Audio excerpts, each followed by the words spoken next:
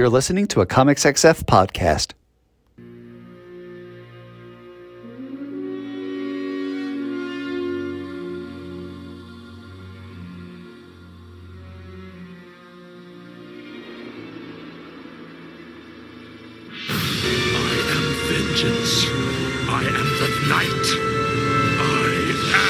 Matt Lazowitz, and welcome to this week's episode of Bat Chat with Matt and Will, Batman Ranking Podcast, where each week my co-host Will Nevin and I dig into 3 Batman stories, discuss them, and rank them on the big board, thus creating a giant list of Batman stories from best to worst. Will, how's it going? It's going pretty good. As usual, this series, this show, occupies 2 spaces in time. The time at which we record and the time at which the people listen. And they're both holidays. They're going to listen to this at Christmas. And we're recording this at Thanksgiving. So I'm feeling very festive. I have poured myself a glass of nog. And it may or may not contain some delicious, delicious bourbon. It's actually my first hard nog that I've ever had before. So we'll see how that goes. I got an update for you on the arcade. We got a couple of new cabinets. One is a Galaga reproduction. Oh, nice. So it's all black, and Arcade 1-Up has stepped up. This one has light up buttons, but the new one, the new fancy one, Time Crisis. Dude. Yeah. And Time Crisis is cool, right? And this has that hot pedal action, but the Time Crisis cab comes with point blank. Oh, nice. Yeah, and for you kids who have never played Point Blank before, it's basically just a shooting game that is nothing but mini games. So, you can fire it up for just quick 4 little shooting games, and it's like a carnival game that runs on light guns. It's perfect. So, I'm just walking around my fucking house like, oh, let me just play some Point Blank for a couple of minutes. It's really nice. I enjoy it. It's been a happy space over this Thanksgiving break. That sounds awesome. I would love to get something on one of my consoles where I can just play classic arcade games. I mean, I'd rather have the cabinets, but I do not have the space for that, not with the eventual comic library. That would be where that space would go. Not all of us have our library on a tablet. Some of us love the smell of paper, the smell of the addictive paper. Yeah. Well, Amazon is trying to push me into paper. Because of their awful Comixology app. That they're getting rid of. Yeah. It's going over to the Kindle. I think your whole library goes into a Kindle app, doesn't it? Yeah. Since they nerfed the Comixology app, months and months and months ago, I haven't used it. So I've been using the Kindle app because the Kindle app had the built-in functionality that I have been screaming at Comixology for like ages. I want to be able to make reading lists. And in Kindle, you can just make folders. So it has been very convenient now for months to just put all the books I need to read for the column or for the show into a little dedicated folder. And it's been really neat, really nice. But yeah, Amazon as a whole fucking sucks because the standalone Comixology platform was so nice, right? Searching for books, trying to find the books that I needed. Now, you're like 3 clicks away from somebody's 9.8 graded, Detective 785, which is like, that's not what I want. That's not what I want at all. That is completely inconvenient to what one would think that would be the top thing, which would be Amazon just selling their own dang products instead of being a reseller.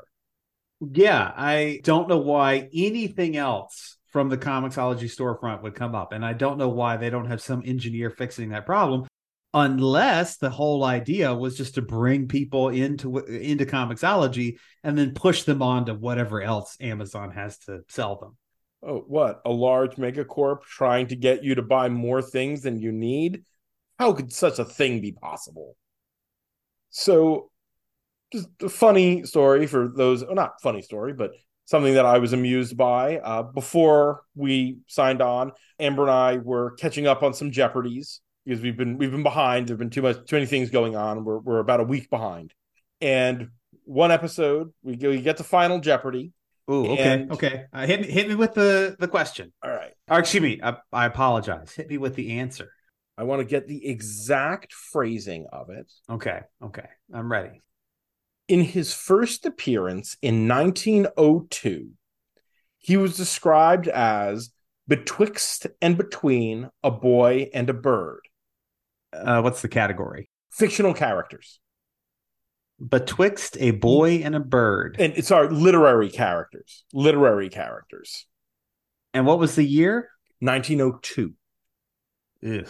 I don't like this response, but it's all I have right now. Who is Christopher Robin? That is not a bad guess. That is one that came into my mind as well. I actually thought Christopher Robin or even Winnie the Pooh, because Owl and Christopher Robin. But it took me a second, but then the correct answer came to mind, which is, who is Peter Pan? Ah, very good. Very good. However, the three contestants, first guy couldn't come up with anything. Second person got it right. Third one, who is Batman?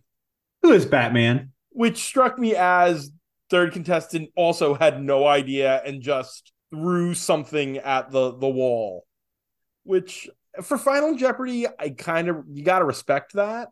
If you're guessing wildly during single or double Jeopardy, no. But you have to answer Final Jeopardy.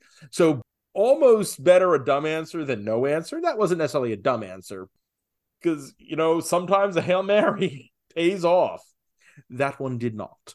I wanted to say Ichabod Crane, right? But that's the completely wrong time for that. Yeah, it's much, much earlier. And I think the Winnie the Pooh stuff is a little later, but it made me think of that period, because Pooh just came into the public domain, which means the literary Pooh, right? Not the Disney adaptation of Pooh. Make sure you got your shit straight out there. Yes, he has to be completely naked, not wearing a red shirt. There you go. That's how it works. But yeah, he was a little later. He was the 20s by the looks of things. First publication, 1924. But yeah, little appearance of Batman there. And I was like, well, we can always throw that into the beginning of the show, and it is at least somewhat on topic. Somewhat. Yes. As my buddy John pointed out over the weekend when we were hanging out, if people tune into this podcast for the first 20 minutes, often it could just be assumed to be a Star Trek podcast. So, but we are not here to talk about Star Trek. We are not here to talk about either Winnie the Pooh or Peter Pan. It is the anniversary of First Contact, though. It is, yes. Not when you listen to this, but when we record it. But we are instead here to once again talk about Batman. And as Will pointed out, this is dropping a few days before Christmas. So once again, we are back in holiday stories around Gotham. Now, I say holiday stories, they are really Christmas stories, because there aren't a lot of other holidays that are celebrated in Batman stories. I would like to see a few more. There are at least a couple of Batwoman Hanukkah stories in some of the DC holiday specials, as Kate is Jewish. But really, it's just Christmas stories. Maybe someday when Disney absorbs Warner, there will be Life Day Batman stories. Batman teaming up with some Wookiees. Boo. I don't want it to happen. There was some guy at the comic shop last week asked, when did they think Warner was going to license the DC characters to Marvel? And it's a common fanboy question. And the answer to that is never, because however much money they might make on the licensing, the possibility that Disney could make more money, Warner will never do that, because they just don't want the competition. We talked about this. I guess it was it on air? Maybe it was on air. Who knows? With the new Batman Amazon Prime movie. Yes. I think it was on a bonus episode. These mega corporations do not know what they're doing. The strategy changes from quarter to quarter. So I think quite possibly, ultimately, if Warner decides that there is more money to be made, their pride be damned in licensing Batman, I think it could happen. But only if there's more money to be made on the licensing than on the actual publishing. Oh, yes, of course. Because also, Disney isn't going to license DC characters to publish the comics because comics are a loss leader. Yeah. They would only license the DC characters if they got the chance to do movies and TV. And Warner is never going to give that up because, to quote Krusty the Clown, that's the sweetest plum. Disney princess, Krusty the Clown. But this is not Batman either. This is something else. So let's get into some Batman Christmas stories, shall we? Let's do it. The first story of the night is Christmas. This is Batman Volume 1, Number 9. The writer is Bill Finger, with pencils by Bob Kane, inks by Jerry Robinson and George Roussos, letters by Roussos. No colorist or editor is credited, and the cover date is March of 1942. Stopping off at an orphanage, Bruce Wayne and Dick Grayson hear about a young man whose father is in jail for life, but claims innocence. Batman and Robin begin to investigate to bring a little holiday miracle to one father and son. As I often point out with these Golden Age stories where Bob Kane is credited as penciler, that is a very loose creditation. Kane was known to have many of his books ghosted. So odds are Jerry Robinson was heavily involved in the pencils of this book, but we can't know for sure. At least I don't know the art styles well enough to say what is Kane, what is Robinson, what is some of these other pencilers. It's easier as you get later on with guys like Dick Sprang, where it's like, well, that's clearly a completely different style, but it's still credited to Bob Kane because that was the deal in Kane's contracts. Speaking of contracts and mega corporations. Pretty sweet deal. Other people do work and you get the credit for it. Yep. King of the Ghosts. I mean, he would have been credited as writer on this story too, because the whole thing in his contract was that he was credited as the creator of all the Batman material. Nobody else could get credit. Weird. He was a narcissist, might be a nice way to put it. Again, we need to track down copies of his autobiography and read that for a bonus episode because I'm sure it is wild. I thought this was a good little book. It had the holiday message, the theme, and we had this ticking clock that really kept the narrative running. Just a great little read. Really enjoyed it. Yeah.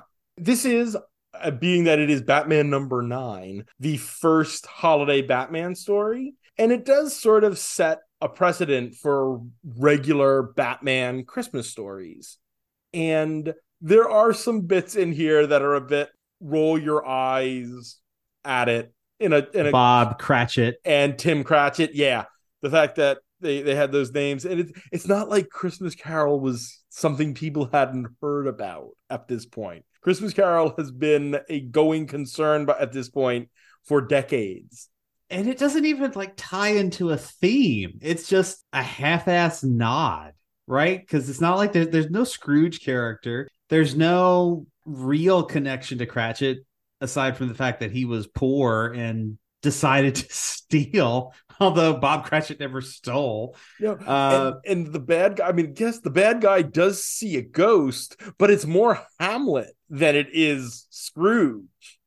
Yeah, just a weird choice there, but otherwise sound book. We are going to take a brief detour for 2 minutes in the middle here, partially because this is, a 12-page story, and so we have a little time in our allotted bit for this story. But I'm curious, favorite Scrooge?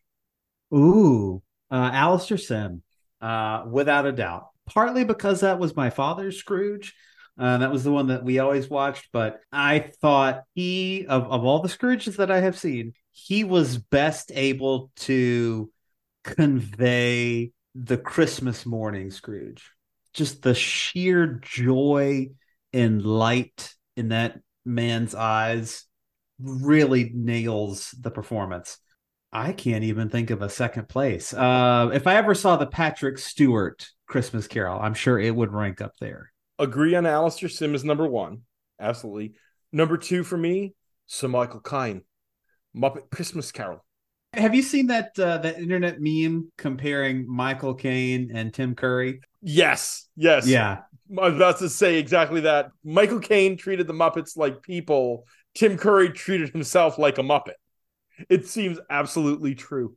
But Patrick Stewart is good. Patrick Stewart is quite good.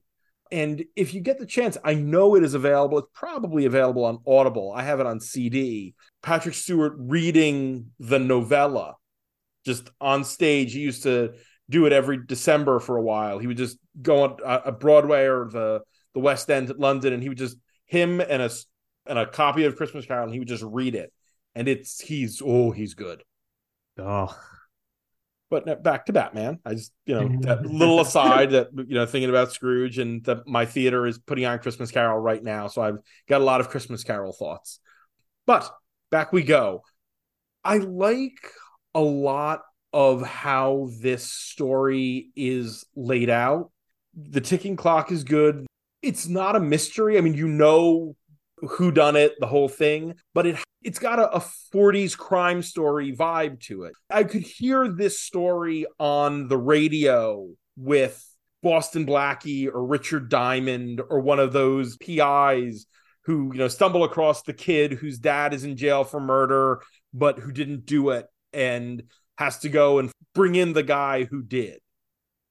So I think my favorite Christmas story outside of Gift of the Magi, because I'm a sucker for the classics, Dragnets.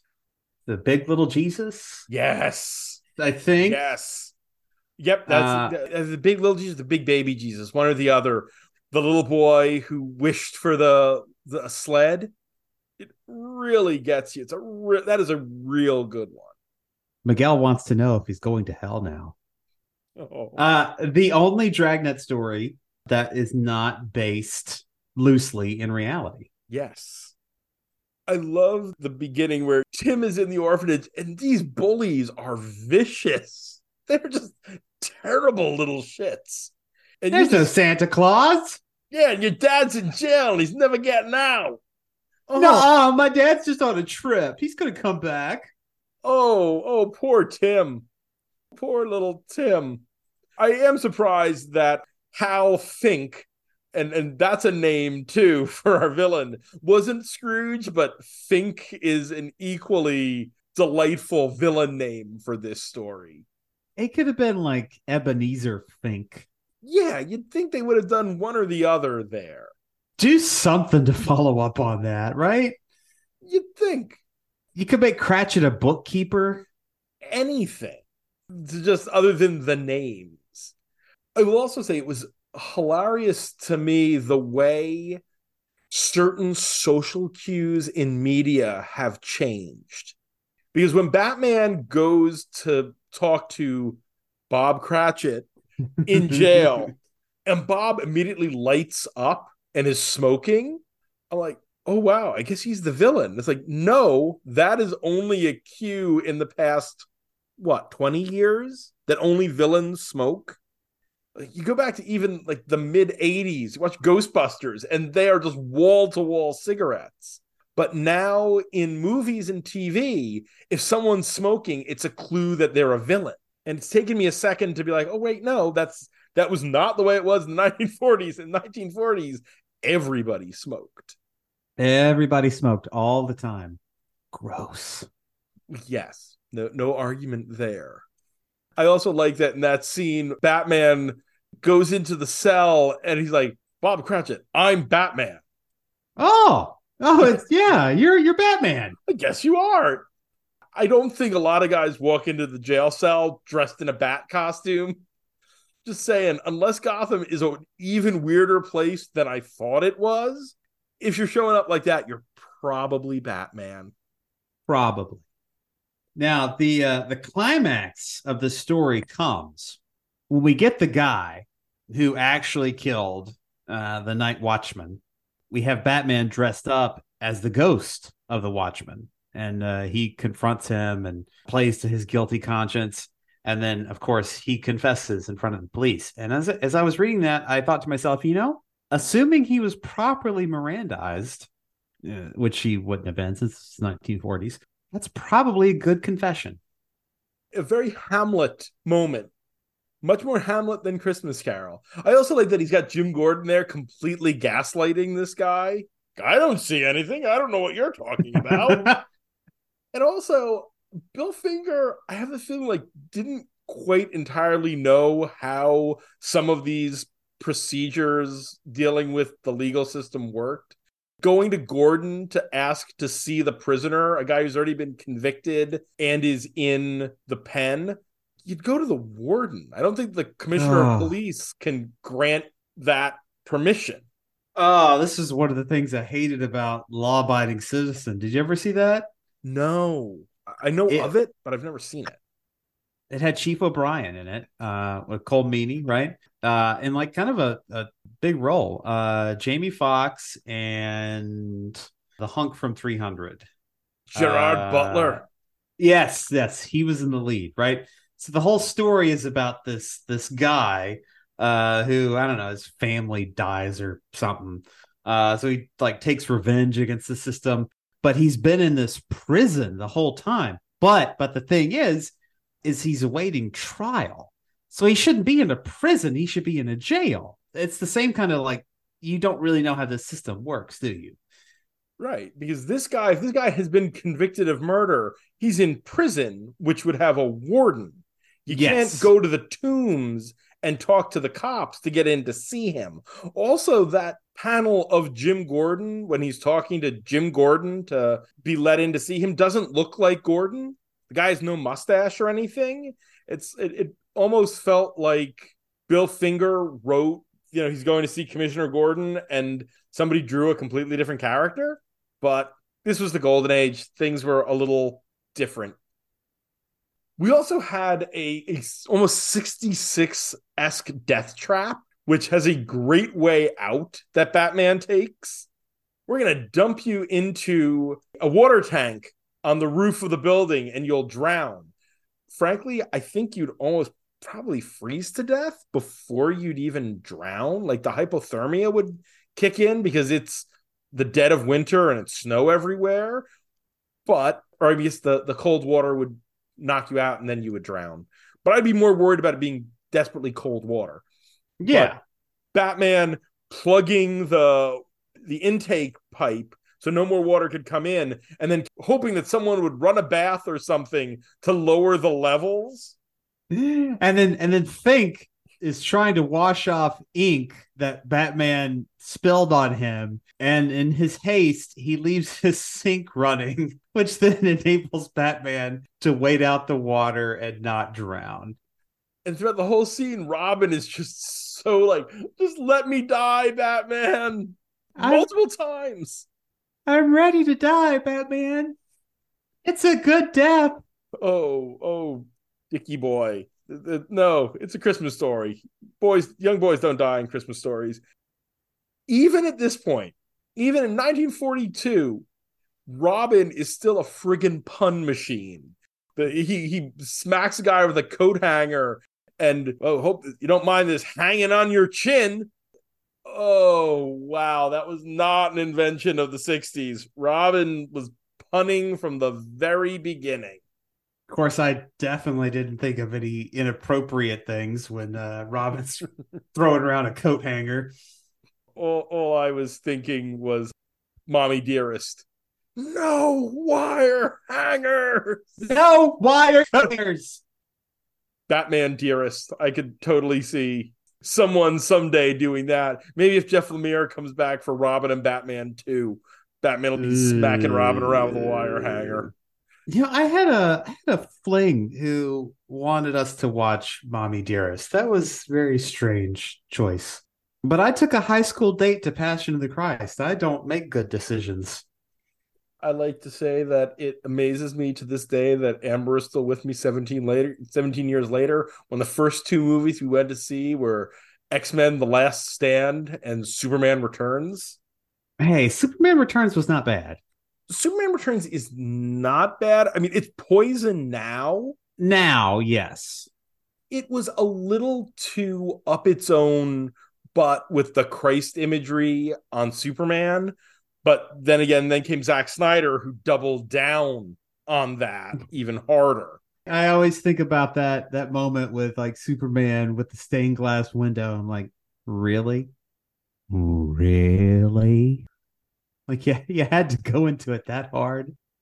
At the very end, we also get a nice little Christmas message of Batman talking about how, yes, Santa Claus is real in the way that he's the spirit that we all should share. And there's a little Christmas, in front of a Christmas tree with Bruce and Dick and Jim Gordon and Linda Page, who is Bruce's love interest at that point. I was going to ask who that was. Yeah, it's just Linda Page. They'd forgotten Julie Madison and quickly cobbled together another bland love interest. She is even more forgettable. Like they brought back Julie Madison a couple times. Nobody ever brings back Linda Page. Linda Page is just in the annals of history as yet another of Bruce Wayne's forgettable girlfriends. So we're to believe that in this scene, Batman has asked Commissioner Gordon to come over to Bruce Wayne's manor. Where Bruce Wayne is, we don't know. And then Batman has also asked Bruce Wayne's girlfriend to come over so that they could have a nice holiday moment with Robin. Yeah. In a pre-Alfred world, so there wasn't even Alfred to let anybody into the mansion. Jim knew about the rock with the key under it. But again, like Bruce is nowhere, and Linda is just content to just do whatever Batman says. He's Batman. You do what Batman says. It doesn't have to make sense. No, that last page isn't canon. That last page is just there. None of this is canon, let's be fair. Even back in the day, there was no such thing as canon in the golden age. It was just, let's keep throwing shit at the wall and see what sticks. Harvey Dent was introduced as Harvey Kent, and then it just changed. Does The Simpsons acknowledge that some of the stuff that they do is not canon? They don't so much acknowledge that some of the things aren't canon as occasionally call back to weird bits of things and are like, yeah, we remember, but we're going to forget again. There was an American Dad episode this season, and they literally made the joke that, oh, yeah, some of those episodes are totally not canon. I'm trying to think. The one I remember is there's an episode where Lisa, it's one of these things where it's like, it's meant to be funny, but it's really not. Lisa's cat dies, and then she gets another cat, and it dies, and she loses multiple cats until she finds another cat who looks identical to the original cat. And at the end, she's like, I'm just going to call you Snowball 2 so we don't have to get you a new bowl. And Principal Skinner walks up. Well, that's awfully convenient. Oh, isn't it, Principal Temzarian? I'll be going now. Is a reference to the one where it turned out Skinner wasn't really Skinner, but was instead Armin Temzarian, a guy who was in the real Skinner's platoon in Vietnam. Yeah, one of the episode that many people say The Simpsons jumped the shark with, Principal and the Pauper, which I disagree with because that's commentary. It's like if you take it as part of the canon, it is sort of weird. But if you take it as a commentary on sitcoms swapping out actors and characters, it's actually a pretty decent commentary on that. But let it never be said that fans of anything are willing to pay attention to commentary when they can instead bitch about something. Oh, bitching's more fun. And on the note about, complaining and saying things are better than other things, I think that clever segue means it's time. But Batman #9, Christmas on the big board. We have 339 stories on the big board. Number 1 is still the post-crisis origin of Batman. Batman Year One. Down at 50 is Identity Crisis. Not that one. The issue where Tim Drake becomes Robin. And coming in a family-friendly 69, it's Batman and Robin and Howard. At 100 is the Golden Age story, Robin Dies at Dawn. At 150 is the first arc of Gotham Academy. At 200 is Blades, one of my favorites, despite its ranking. Number 250 is Snapper Carr, the super trader from JLA. At 300 is the first appearance of Poison Ivy. And all the way down at the bottom, here's the White Knight. Boo! The Christmas boo. What are we thinking here? So we got Batman #1, the Cat, at 245. I don't think this beats that. No. Does it beat, speaking of beats, Commissioner Gordon Walks a Beat at 251? Yeah, I think so. This is a better story. We got another one that's a little later in between there. Batman of All Nations. I think Batman of All Nations, I like the twist at the end with the guy impersonating one of the Batman. I think that might be a little bit better. I would agree. So we're talking somewhere in between 245 and 251 then. Yeah, even the tighter range between 247 and 251. Yeah. For all of its faults, the balls to the wall madness of year 2, I would probably take over this. But do we think below that is that Batman Etrigan Brave and the Bold? I think this might top that. Yeah. So new 249, I think. Sounds good to me. Our second story of the night is A Christmas Riddle. This is Batman and Robin Adventures #3. The writer is Paul Dini, with pencils by Ty Templeton, inks by Rick Burchett, colors by Linda Medley, letters by Tim Harkins, and edited by Darren Vincenzo and Scott Peterson. The cover date is January of 1996. The Riddler has taken hostages at Gotham's Peregrinators Club, and he has declared he is there to solve the ultimate riddle: who is Batman? But the Dark Knight knows that nothing is ever as it seems when the Riddler is involved. So, well, to begin with, as pointed out, this is a Dini, which was pretty uncommon in these adventures books. Dini coming on to write, or anybody from the series coming on to do an issue, was a pretty big deal because it was usually reserved for annuals and specials and big things. So I guess A Christmas Story is kind of a big deal, but it is of note that Dini was not really a comic book writer at this point. He'd written, again, a couple annuals and Mad Love. So this is fairly early in his career as a comic book writer. You know, for all that I have said about his work, it's an interesting career path to go from television to at least having a little bit of a run in the main, DC Comics line. Like, we've read more than a handful of his issues on Detective. So whatever you want to say about the content, it's an interesting career path. And this story really feels like an episode of the animated series. When he was doing these stories, he was writing within those bounds and was not stretching it to do a lot of stuff that, you couldn't have gotten away with thanks to standards and practices. This is pretty much a straight episode of the animated series. Yeah, it feels like one that they just didn't, make for whatever reason, right? Didn't come up right in the calendar or whatever.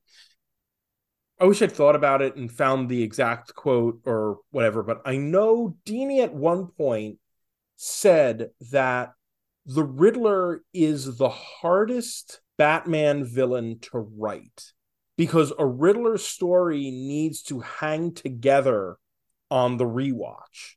The clues, everything he's doing needs to work the second time, because if you're just throwing stuff at the wall, in that case, it doesn't fly, because the whole point is it's supposed to be an intricate mystery.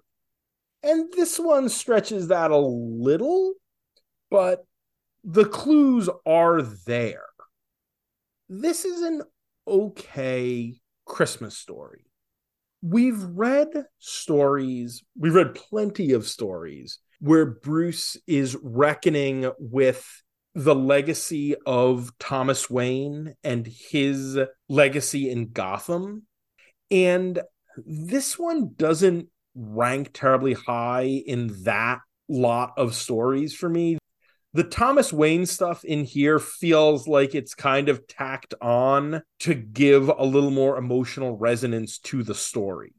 Yeah, and if I was going to have something that was more fully developed on that side, I'd want to see Bruce uncomfortable at sort of the more schmoozing aspects of this club. But we actually don't see Bruce in the club, right? Because Batman is off being Batman, and then this disaster happens at the club because of the Riddler.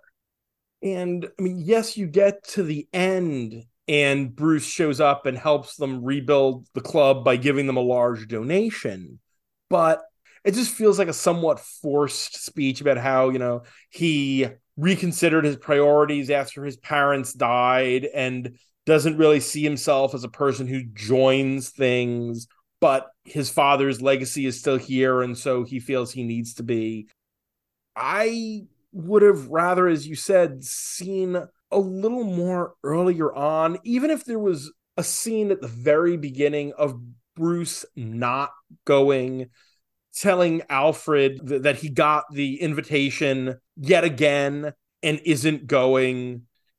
It is a nice moment when he gets into the club and sees the portrait of his father and says the thing about he knew someone once who said he couldn't wait to bring his son for his first club Christmas.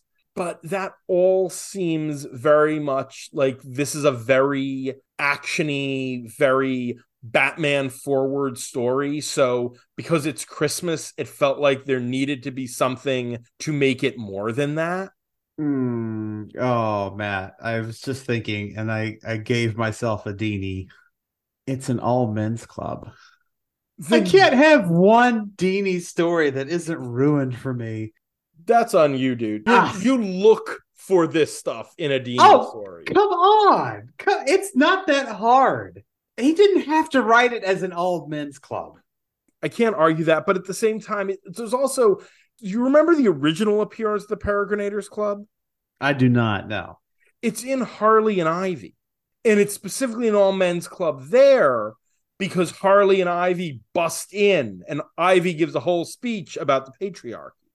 So he's using something that was established for a specific reason why it was an all men's club. All right.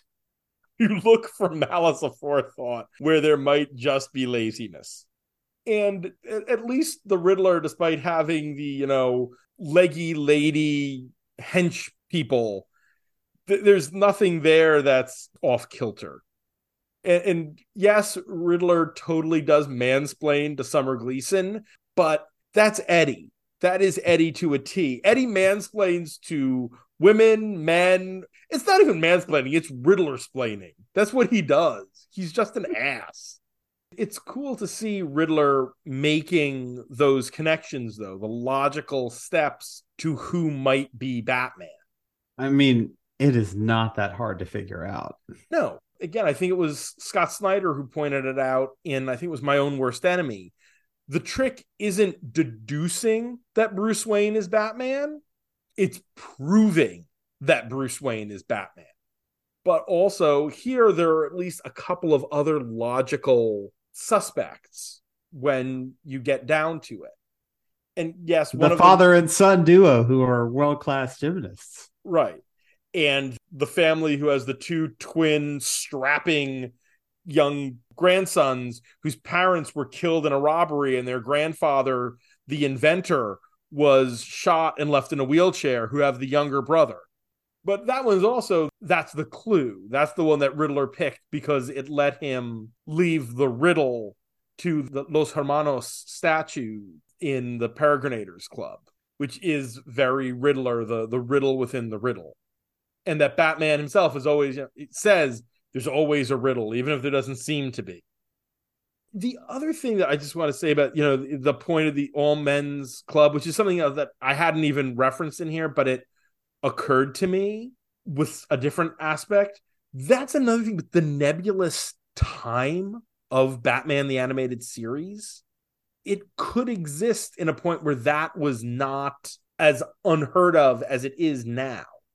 Because the thing that I specifically looked at when I thought of the nebulous timeline is that, you see Summer Gleason, you see a TV broadcast, and all the TVs are still in black and white. There isn't colored TV in Batman the Animated Series. And that's such one of those hallmarks of that weird timeline that this show exists in. But they had, so much else, right? Batman had a computer. Yeah, Batman has a big computer. There aren't cell phones, but also this was 1990 something. There weren't cell phones, or at least if there were, they were gigantic, clunky cell phones. But still, it exists in this very strange timeline, and there are little moments of that throughout. And in the end, Riddler also has, the escape plan that is very Riddler.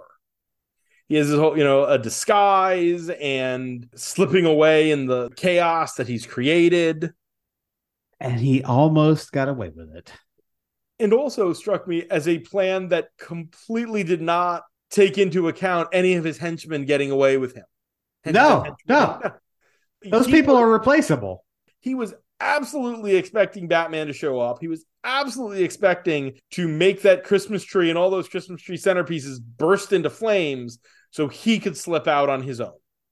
Did he anticipate getting only one of the statues? No, he does specifically say when Batman comes up and holds out the one statue where he couldn't see his body, I told you idiots to get both statues. So that one was just, he was assuming his hench people were dumb, which they were. They're Riddler thugs.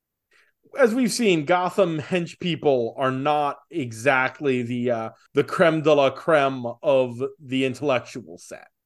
Well, you got to figure they're like football teams, right? There's got to be somebody who's highest on the pecking order, somebody who pays the best, who's least likely to murder you. Probably Two-Face. I would think Harvey probably pays pretty well.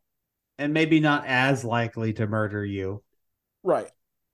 I think Joker probably pays very well, but the odds of him murdering you arbitrarily are so very high.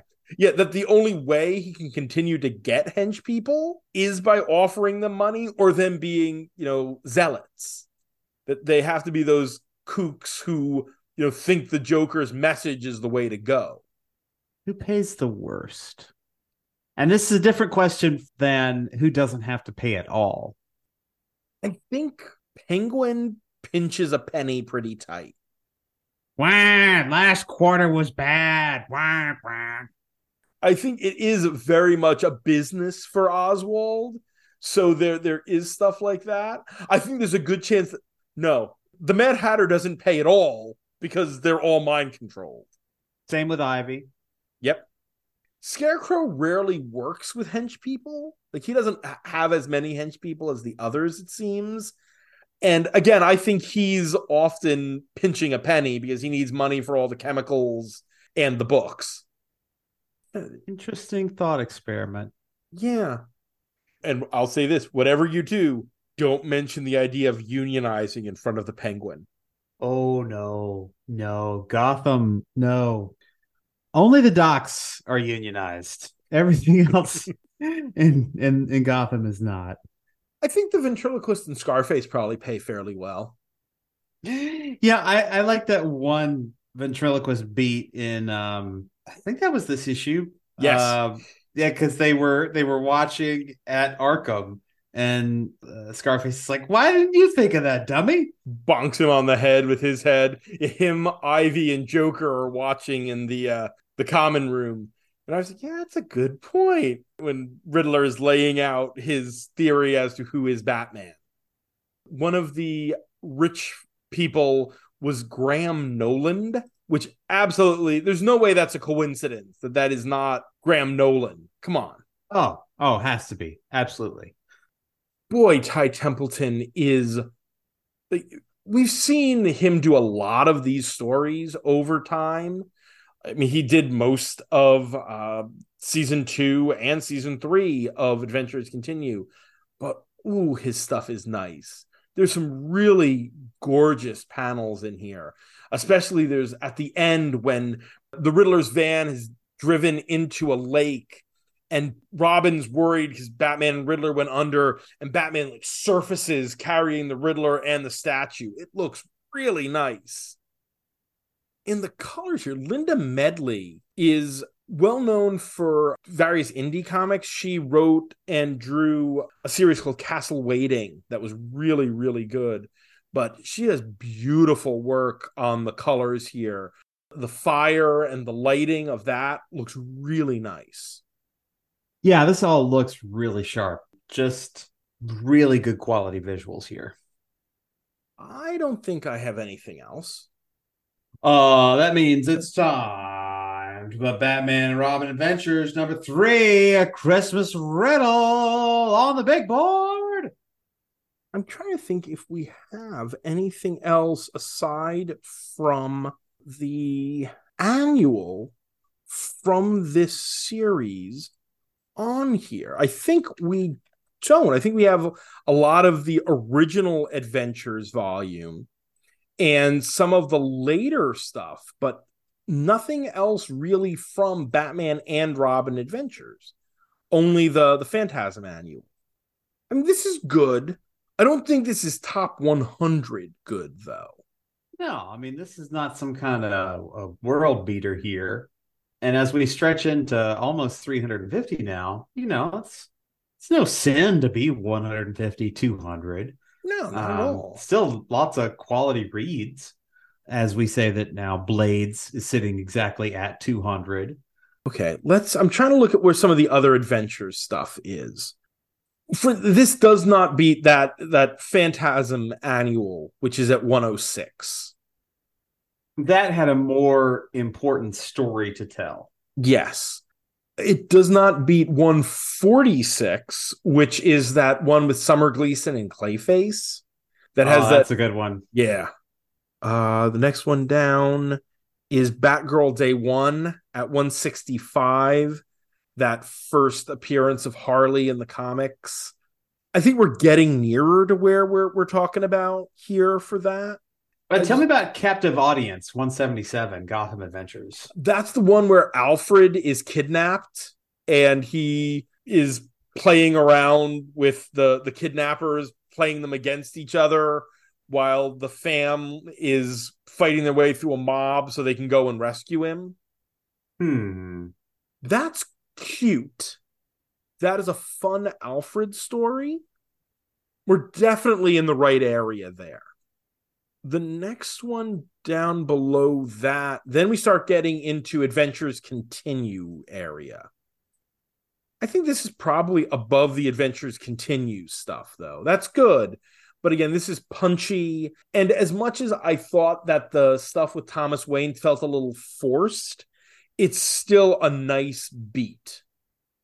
Yeah, I was just looking around, seeing where our lowest animated series stuff was, and it looks like it's Little Red Book at 259. Is that the lowest we go? There's a couple.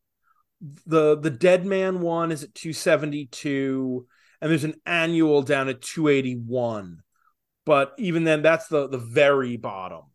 The majority of them are up in the mid. Yeah, they're up around there. I mean, this is above Little Red Book. Definitely above Little Red Book. Just as a Dini, 205 is Double Talk with that new ventriloquist. This is above that. Ugh. Yes. So top 200. Yes, top 200.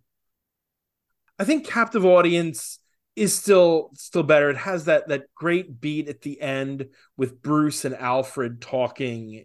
I'm a sucker for some Bruce and Alfred material. I'm thinking mid 180s. Yeah, I'd put it above Fever for sure. All right, 182. Who's Scared? That Scooby-Doo team up with the Mystery Analysts of Gotham and Scarecrow. This has maybe a little more heart to it. That's fun, but there's more to this story. Right above that, then? Yeah, I'm good with that. New 182. Good deal. Our final stories of the night are the Batman Volume 3 Annual Number 1, which is an anthology. This was cover dated of January 2017 and is 5 different stories of Batman set around the holidays and snow. We'll give the creatives as we discuss each of these 5 stories, because I think that that's just enough of a number of stories that it's not like it's a black and white miniseries where there's 40 stories. So I think we can hit each creative team as we hit each story. I will say at the outset, I think these are perfectly in order from best to worst. Yeah, I think the first 2, I think depending on my mood, might shift around a little. But beyond that, 3, 4, and 5, absolutely. Because by the end, it's pretty weak sauce, especially compared to the early stuff. The first story is Good Boy. This is written by Tom King with art by David Finch, colors by Gabe Altayeb. All of these stories are lettered by Deron Bennett and edited by Mark Doyle and Rebecca Taylor. So we'll just do writer, art, and colors for the balance of the stories. Now, before we go any farther, let me ask you this, and this is not something we've ever really talked about, but as someone who is very knowledgeable in these sorts of things, historically, what is the purpose of an annual? An annual was there to allow for an extra issue of the book. It had to do with rules of publication, that you could only have X number of issues in a year. And so they released annuals to get around certain weird rules, or to allow for like the fifth weeks, things like that. This was here to fill holes in publishing schedules. Over the years, it became a way to do extra events, as we've seen with stuff like Armageddon 2001. And as the annuals were larger in page count, always, they were a slightly more expensive book. But a lot of times they are fairly inconsequential. Back in the Golden and Silver Age, DC especially treated annuals as ways to get out reprint material. I think we have talked about that before. Yeah, that you would have 6 Golden Age stories reprinted in the Silver Age that had specific resonance for, like, hey, these are important stories that you can't find anywhere, so now's a chance to read them. I would also say it is often a chance to try out new creators, or to give, an old head some work when they can't fit into the regular stream of the book. And we have that, both of those here tonight. Yes, and for good and ill. It's just an excuse to get another issue of a comic out. Comics. Always been a business. Yep. Now, this first story is from the writer of Batman at this time. This is early in the Tom King run on the book. This is King's first Eisner winner. This short won for Best Short Story the year it was released. And it's a good story. This is early Tom King Batman, when we had not gotten tired of his bullshit. And there is comparatively very little of that bullshit in this book. Although I will say, even the dogs in Tom King stories have PTSD. And of course, the story has this strict structure of, we are getting these clips of time in the lead up to Christmas, these snapshots as Alfred is slowly training Ace. So even in this, we see Tom King at his formalist best.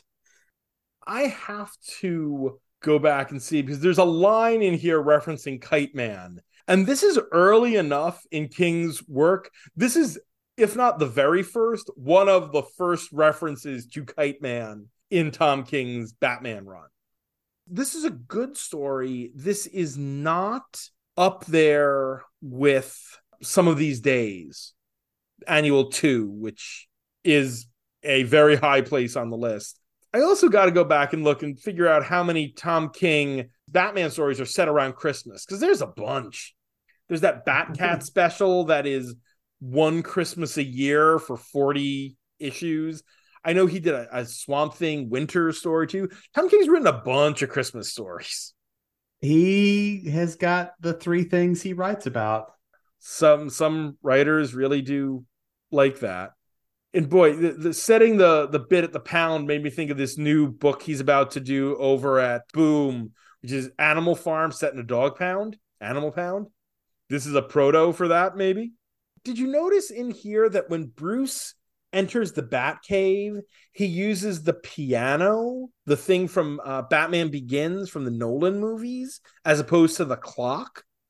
I did not notice that. Yeah, he plays the piano, which I've got to wonder if this was a case of the script wasn't a detail.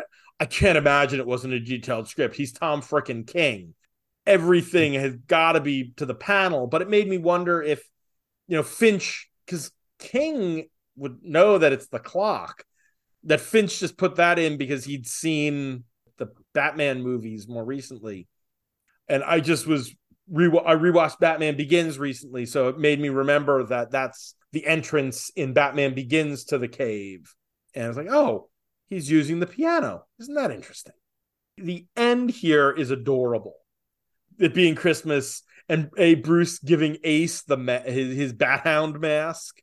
And boy, Alfred, you forgot to give me a present. World's greatest detective indeed. I do love Alfred as being playfully sullen. It's a great note to go out on, and this isn't clearly set anywhere in the timeline, but I've got a year 2 vibe here because there's no hint of Robins. So I picture this pretty early in the timeline at a point when Bruce hasn't had a lot of sidekicks and contacts with other people.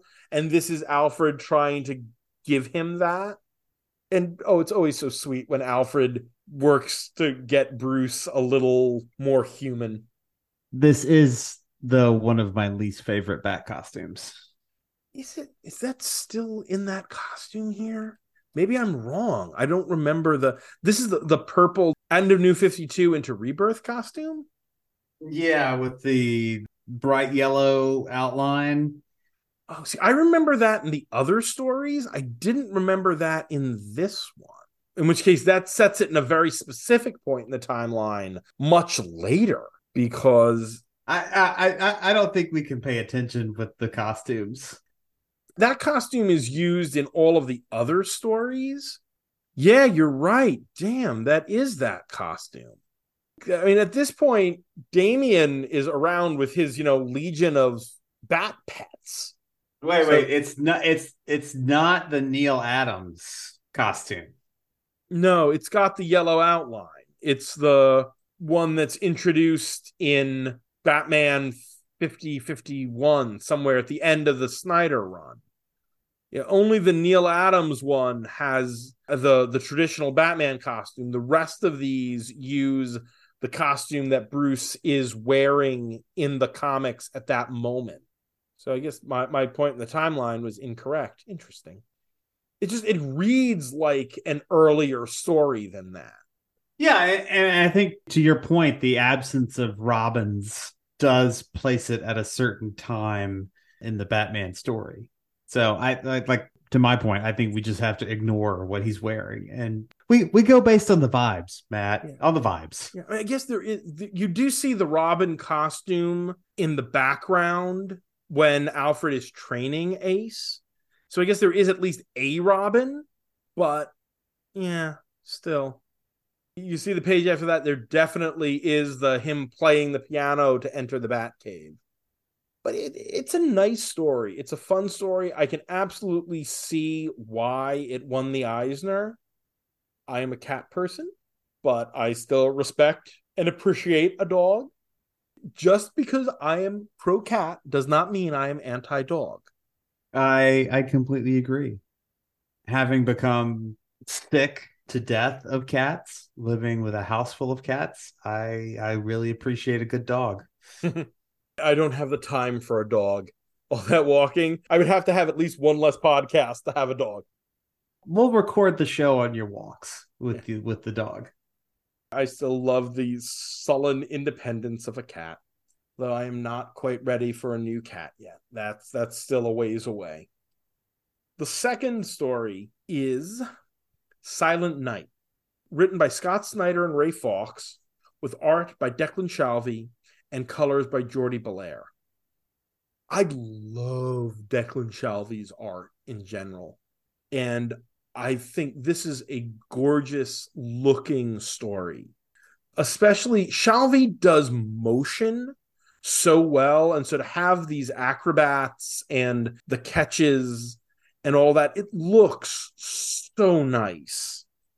And this too returns to one of my favorite Batman story themes, the idea that Gotham can be okay for a second. Yes. That you can rest and you can have peace and there can be joy in the midst of all of this misery. And that Batman sometimes has to understand and think about that. And I love that as a story beat. Hard agree. That's why this one in my head can at moments, I think I might like it even more than the Ace story, because I like that theme. It's got that Snyder Batman using tech in intense ways, but not quite as insane as the Batman brain download device. The Forever Batman. Right, the Forever Batman device. But instead, okay, he's basically hacked GCPD dispatch and gets certain calls routed to him. Bat Signal 2.0, as Alfred somewhat mockingly, I think, calls it. I like that he's on the comms with Alfred while this is going on. And Alfred, the thing about the SAS and enjoy it while it lasts, bombardment will shortly resume, is a great line. Oh, Alfred. And then just the little smile that Bruce has at the top of the next to the last page as he watches these acrobats.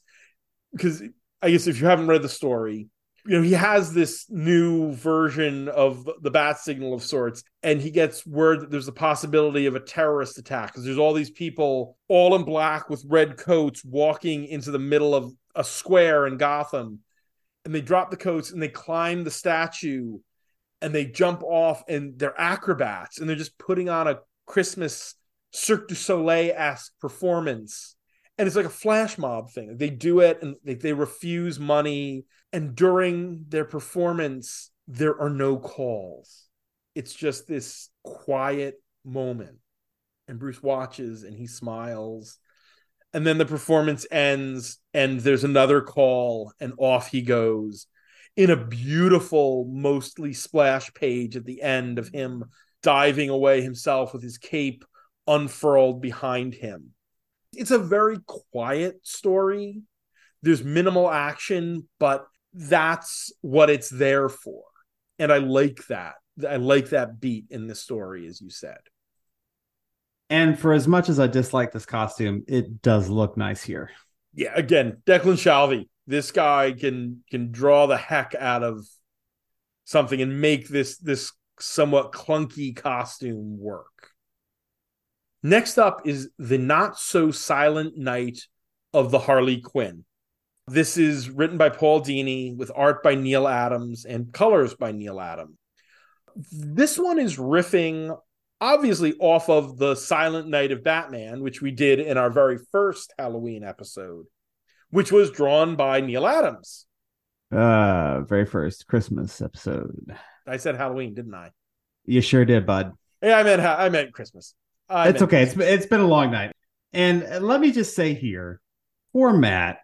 The internet has been killing him tonight. By the time you listen to this, he will have done a masterful editing job getting rid of our 17 different false starts and trying to get this damn episode recorded. But please understand, he's had a go of it. And this is even before he has to edit all of those false starts out. And so he will have had another go of it. So appreciate all the hard work you've done and all the hard work that is to come, Matt. It will be a Christmas miracle. God bless us, everyone.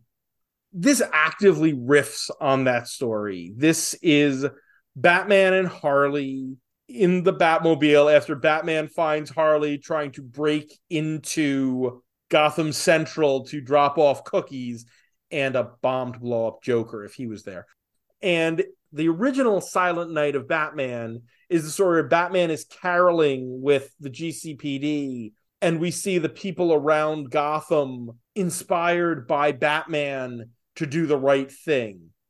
Here, we see the people of Gotham inspired by Harley to do the right thing in unpredictable and violent ways. Yeah, the sequential storytelling here is not good at some spots, right? I can't tell if Batman is observing these things or these things are just happening. I don't like that some of this involves kids beating up other kids with bats. The layouts aren't great. It's not the best. No, Neil Adams still could do it towards the end of his life, but his stuff was not always as great as it was in his halcyon days. And this is definitely that. I also do not understand, and I don't know if I would chalk this one up to Dini being Dini or maybe just Neil Adams being a weirdo, but why it's, the dead of winter and Harley is in a bikini top seems a weird choice. Yeah, there's somebody else in a miniskirt in this as well. Which makes me think that it's Adams, because maybe Dini put in notes about Harley's costume, but I can't imagine he put in specific notes about the miniskirt on the woman dressed in Harley colors. I think he probably said she has to dress in Harley colors, but that's about it. And I mean, the whole point of the Silent Night of Batman is that there isn't the violence. And here, I mean, again, this is because it's Harley and it's chaos. None of this is solved without violence. And in the end, it's not quite Batman buying the dress for Harley moment, but you get instead of dropping her off at the city limits like he said he would do, he drove her all the way back to Coney Island where she was living at this point in her continuity. So it's like, oh, he does have a soft spot for Harley after all. And that makes us try to figure out how far away Gotham is from Coney Island. Well, assuming that Gotham is where they say it is, it's probably driving a normal car, 2 hours and change.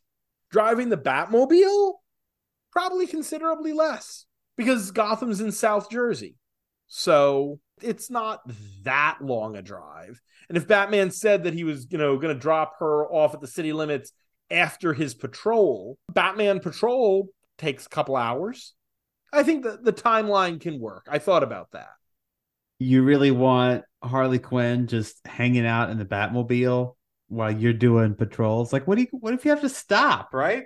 The whole idea of you patrolling is you being able to respond to crimes. This is some poor planning on Batman's part. This is just Paul Dini having fun. I suppose that's allowed. Yeah, for Christmas, it's allowed. What do you think, though, about Harley Quinn being in A Christmas Story? Yeah, again, a weird choice, as she is canonically Jewish. Yeah. You could have just said she was dropping things off for Hanukkah. Yeah, that wouldn't have been that hard. It actually could have been fun to be a Hanukkah story instead of a Christmas story. But, and especially Dini would know that. Dini's the one who made it clear she was Jewish. But, what are you going to do? Yeah. But after this is when things start to really... Okay, first two stories, pretty much pitch perfect. This one, got some issues, but is at least kind of fun and seasonally, Christmassy themed. And then we start to see a somewhat major drop off, because the next story is Stag. This is written by Steve Orlando with art by Riley Rossmo and colors by Ivan Placencia.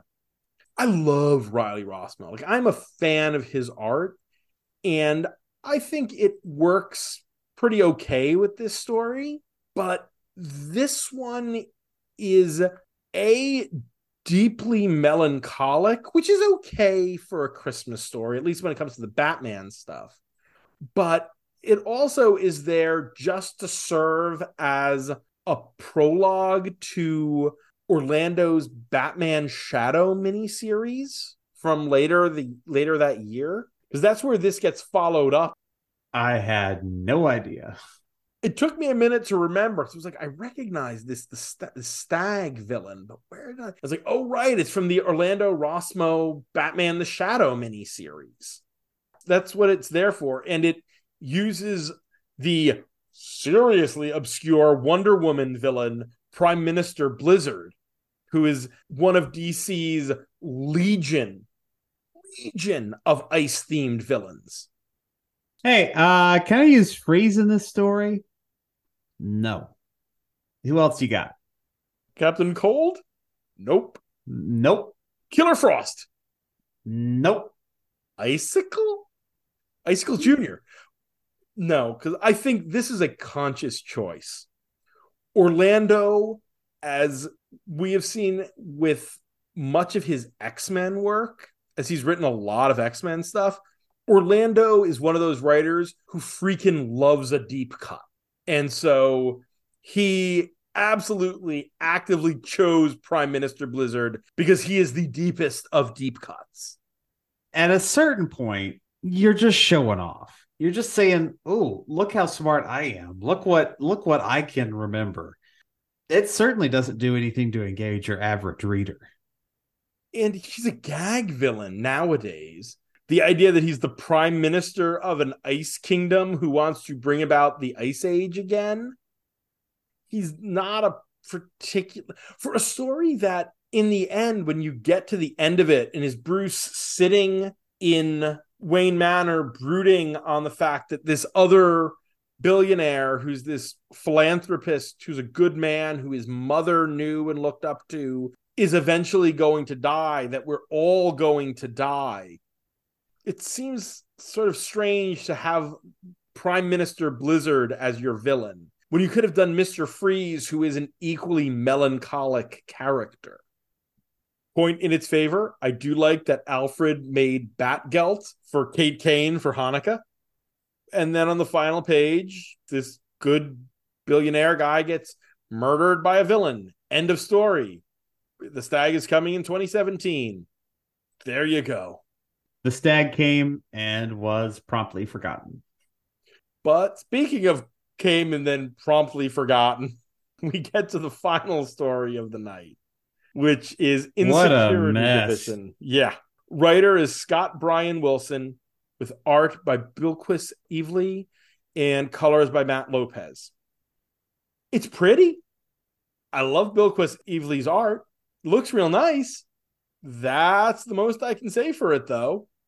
It is a weird, messy story that introduces calling this villain half-baked is an insult to things that are half-baked. Oh.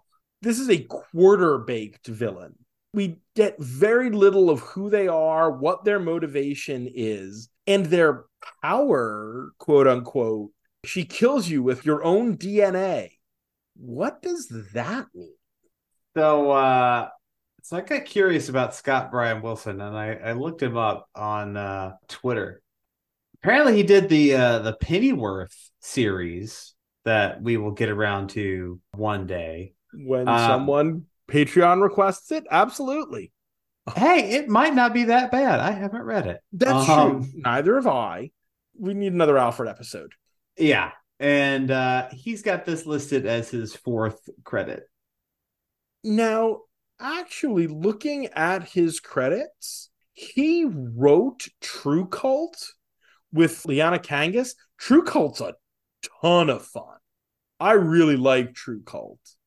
But yeah, in his own bio, it is Kilmore, True Cult, Pennyworth, Batman Annual. He also wrote at least one of the stories in the IDW Star Trek Waypoint anthology. That was pretty good. Yeah. Listen, good writers can write not great comics. That's very true. I'm not saying that he's a bad writer. I'm saying that this isn't a good story. No. If your punchline, your final beat is Batman using a nerve toxin on people for shits and giggles, yeah, you have lost the point. And then threatening to break their jaws because they're paralyzed. Yeah. Not good.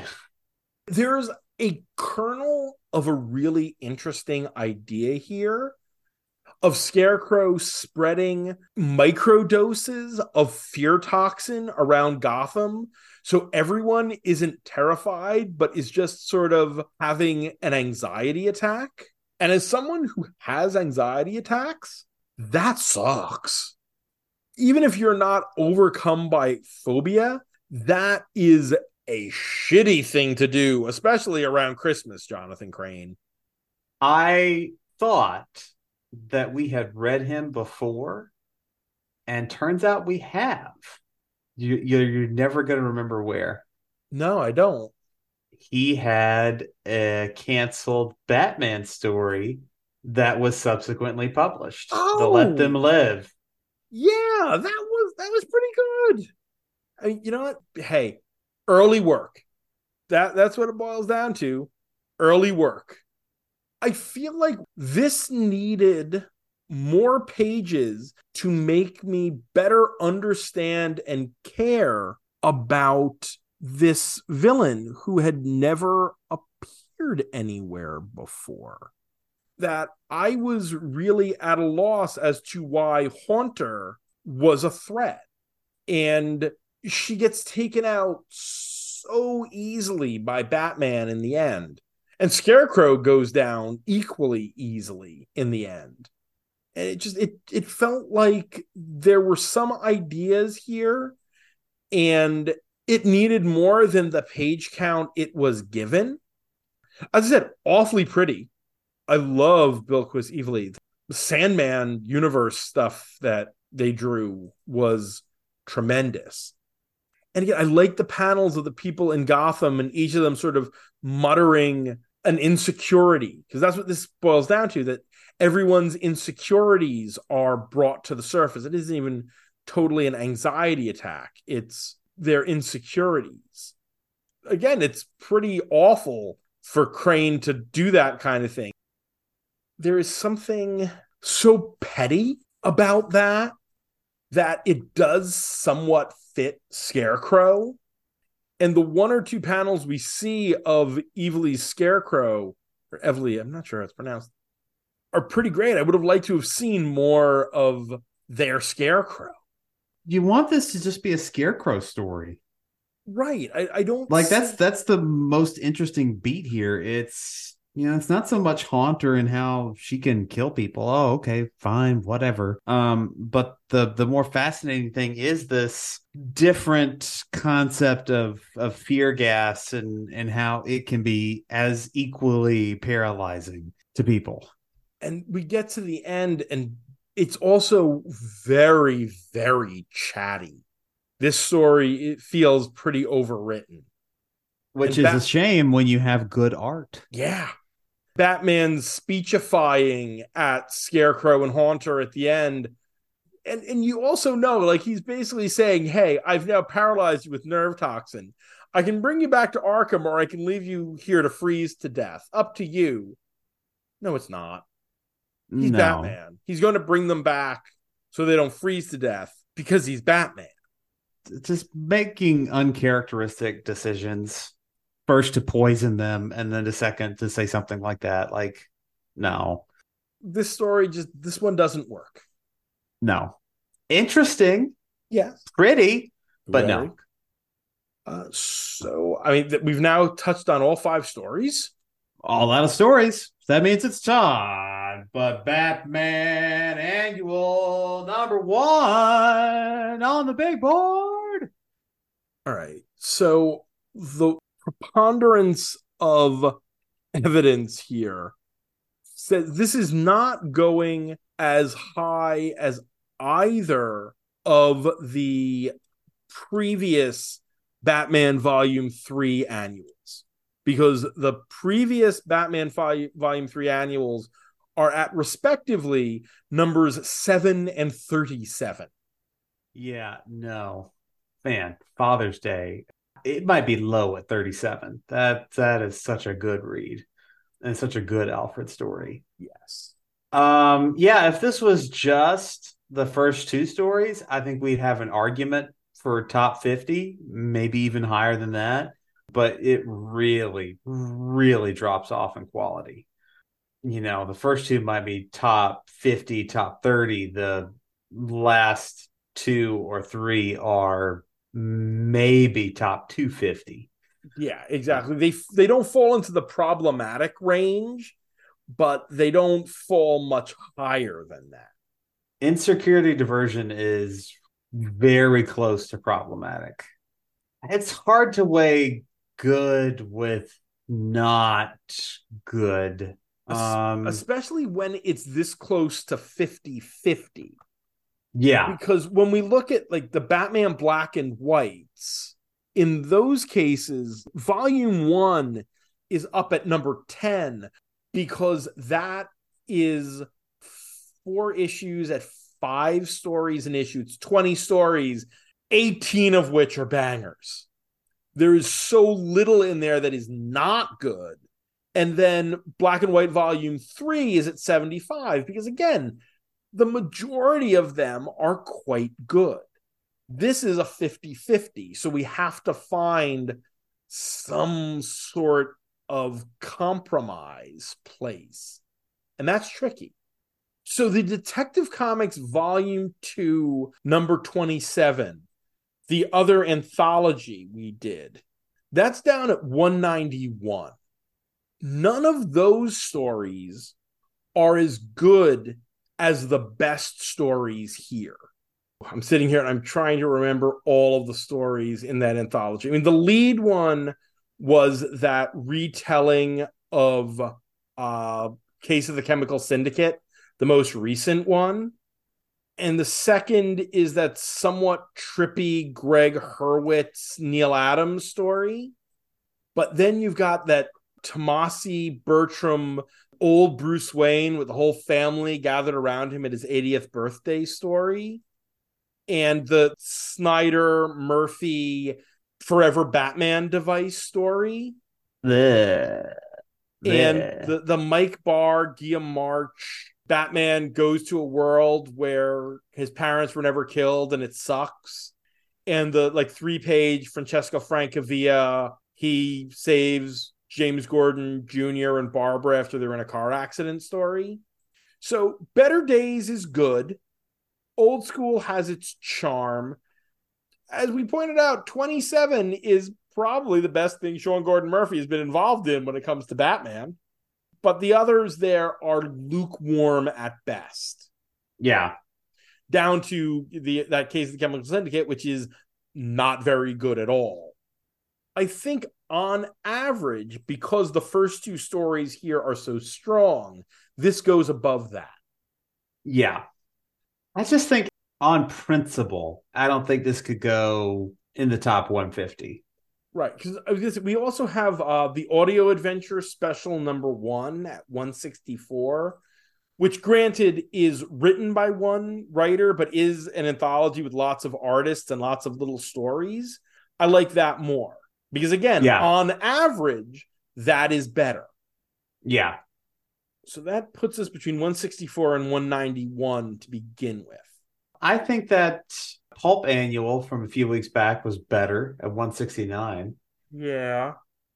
But speaking of on average, we have the opposite at 179, Super Heavy, which has 2 great issues and 8 that vary wildly. So I think this might go above super heavy. So now we're between 169 and 179. Much more limited range. I'm going to throw a number at you. Okay. 174. Split the difference. I love it. Yeah, 174 it is. Because there you've got Underworld Unleashed, which has the main miniseries plus those 2 Batman one-shots. So you've got good and middling quality mixed in. So I think the new 174 is the way to go. Whew. And there we go. Made it through another Christmas. And before we say Merry Christmas to all and to all a good night, next week it's once again New Year's week. So it's time for 3 alternate versions of Batman. Woo! We'd like to thank our Patreon backers, Dan Grote, Josh Wheel, Mrs. Abigail Hartbaum, Asimov Fangirl, Tony Thornley, Go Utes! Sam Hopper, John Wickham, Robert Secundus, Bobby $2, Tim Rooney, Georgios Reggioli, David Wheel, Alexander Wheel, and Matt McThorne for their support. McThorny. You can follow the podcast on Twitter at Batchat Comics, and the show is available on Apple Podcasts, Google Podcasts, Spotify, Amazon Music /Audible, and thecomicsxf.com, where new episodes drop every Thursday. You can support the podcast on Patreon at patreon.com/batchat with Matt and Will, where you can get shout-outs, bonus content, pick a story, and even come on the show. If you want to hear more of my ramblings, mostly about the 3 C's, comics, cinema, and cats, you can follow me on Twitter at MattLaz1013. And I'm at Will Nevin. I'm also out of here. Good night, Huntsville.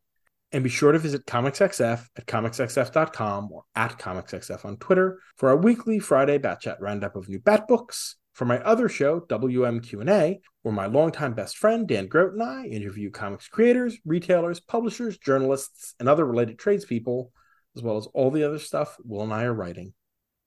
And stay safe out there, folks. Gotham is not a place to be after dark.